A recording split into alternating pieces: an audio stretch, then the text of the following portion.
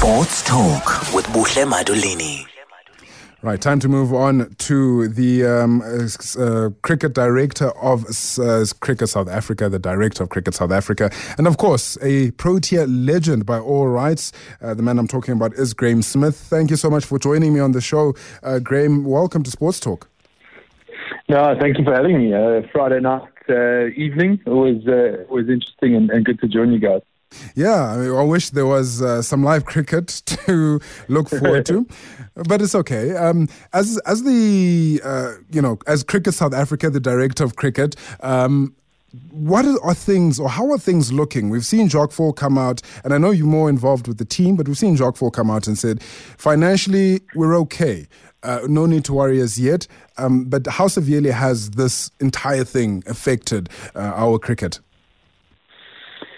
Yeah, look, I mean, I think Cricket South Africa was staring at a few financial problems anyway. Before myself and Jacques got into the job, and we attempted to repair some relationships. We, had a number of issues with the player bodies and the sponsorship elements.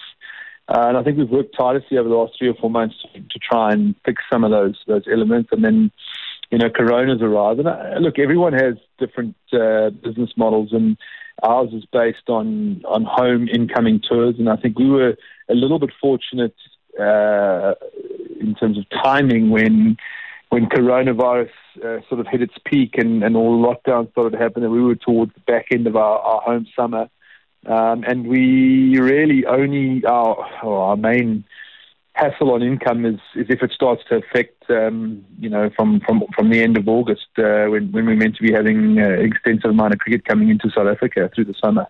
And we're really hoping that will blow over sooner rather than later. Of course, we can't speak with any conviction of what the future brings and what it will hold for us. But as a point of departure for you, you've mentioned that Quinton de Kock, our limited overs captain, will remain exactly that. Can you just give us a little bit more behind your reasoning for not also putting the white captaincy on him?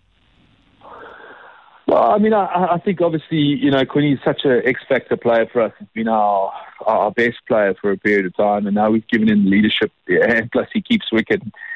Personally, I know as well, to captain all 3 formats for an extensive amount of time and perform with the bat and keep, which is something I didn't even do. That's another thing to the bow. It's gonna really take its toll on him. So we want to keep him fresh. We want to make sure that his performances are also going up as well as his leadership credentials.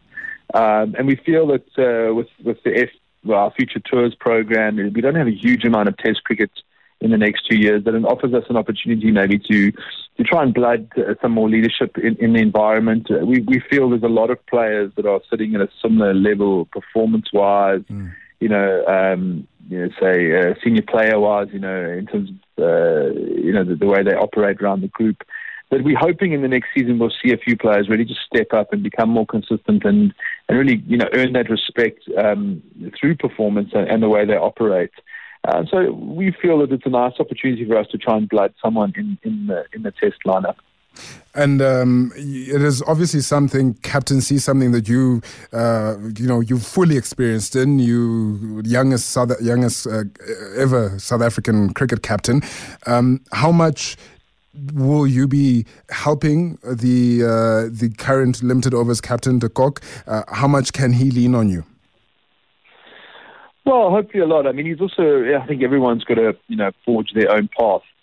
But I mean, if there is someone around or a few people around that have, great IP and knowledge and have made mistakes that you can learn from as well, why not use it? And I think we're trying to create a really open platform of communication and knowledge sharing, and so that we can all grow and get better. I think South African cricket has certainly suffered on many fronts, and performance-wise on the men's side as well over the last 12 to 18 months. We've certainly not been at our best.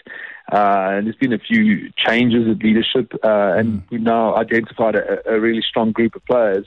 And now it's about all working together to make sure we get our standards and our performances back to where everyone wants it to be, and then we can start making our fans proud again. Let's look at the domestic level. Actually, I've got a question that has come through for you, and it does look at that. It says, well, what would you do in order to improve the franchise system to bridge the gap between franchise and the international level of cricket? Well, I think we've got to just strengthen the standard a little bit. I think that's taped it away slightly. I mean, we've got financial constraints now. I think we've tightened a little bit in terms of the schedule this season.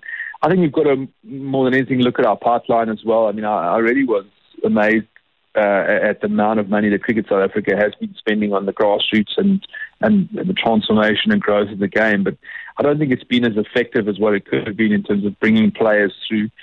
So maybe we can look at those areas. Our under-19s have struggled for a period of time, and into national academies, high-performance areas is certainly, an area of focus for me. Our women's game is a huge area of focus. And then obviously trying to create competitions at a professional level that, bridge the gap between domestic cricket and international cricket. Because international cricket is a step up. The pressures, the intensity is very different. And we've just got to close that gap a little bit more. But also, while producing, hopefully, a number of players that we can pick from. I mean, South Africa has never been short of talent. That's one thing for sure.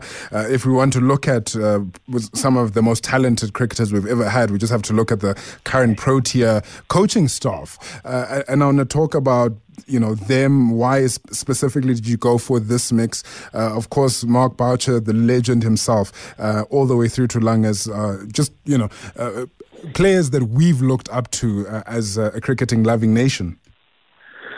Yeah, no, you're right. And I just felt that where South African cricket was, we needed some of those, really experienced guys that have, one, understood how to be successful. They've learnt about their own game and their own strengths and weaknesses. I mean, Charles Langenveld was a great tactician and very skillful bowler.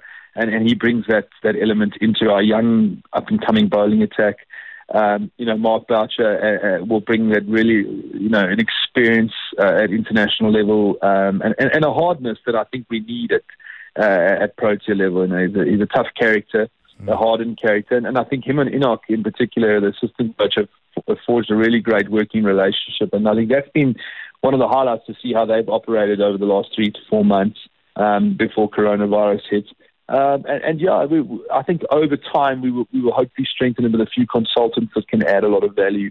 In the short term, we use Jacques Callis on the batting side. I was really surprised at how much coaching we had to do and skill work we had to do. So we're trying to identify elements around the core management that can add value. We've got the T20 World Cup that is supposed to be happening a little bit later on this year. The biggest concern is, will our players have enough time to prepare for it? Well, I mean, you're right. I mean, unfortunately, everyone's guessing. I think many businesses and sports is no different. We were meant to be in Sri Lanka leaving end of May. We've postponed that tour. And we were planning on having 14 T20 games in the build-up to, the T20 World Cup in October to really understand, who our squad was. Trying to identify the best 15 that can go and hopefully win us that World Cup. But, every nation's in the same boat now. We're not the only nation on lockdown. Everyone's, struggling. So we just got to keep adapting. We've got to keep trying to stay ahead of the curve in terms of, the fitness levels of players, how we adapt to keeping our skill levels up. We had an extensive winter program that we were going to run that we've had to put on hold. But, it's part of the journey. We've got to stay positive. We've got to try and stay on top of things. And you have a strategy that, you've got to keep reviewing.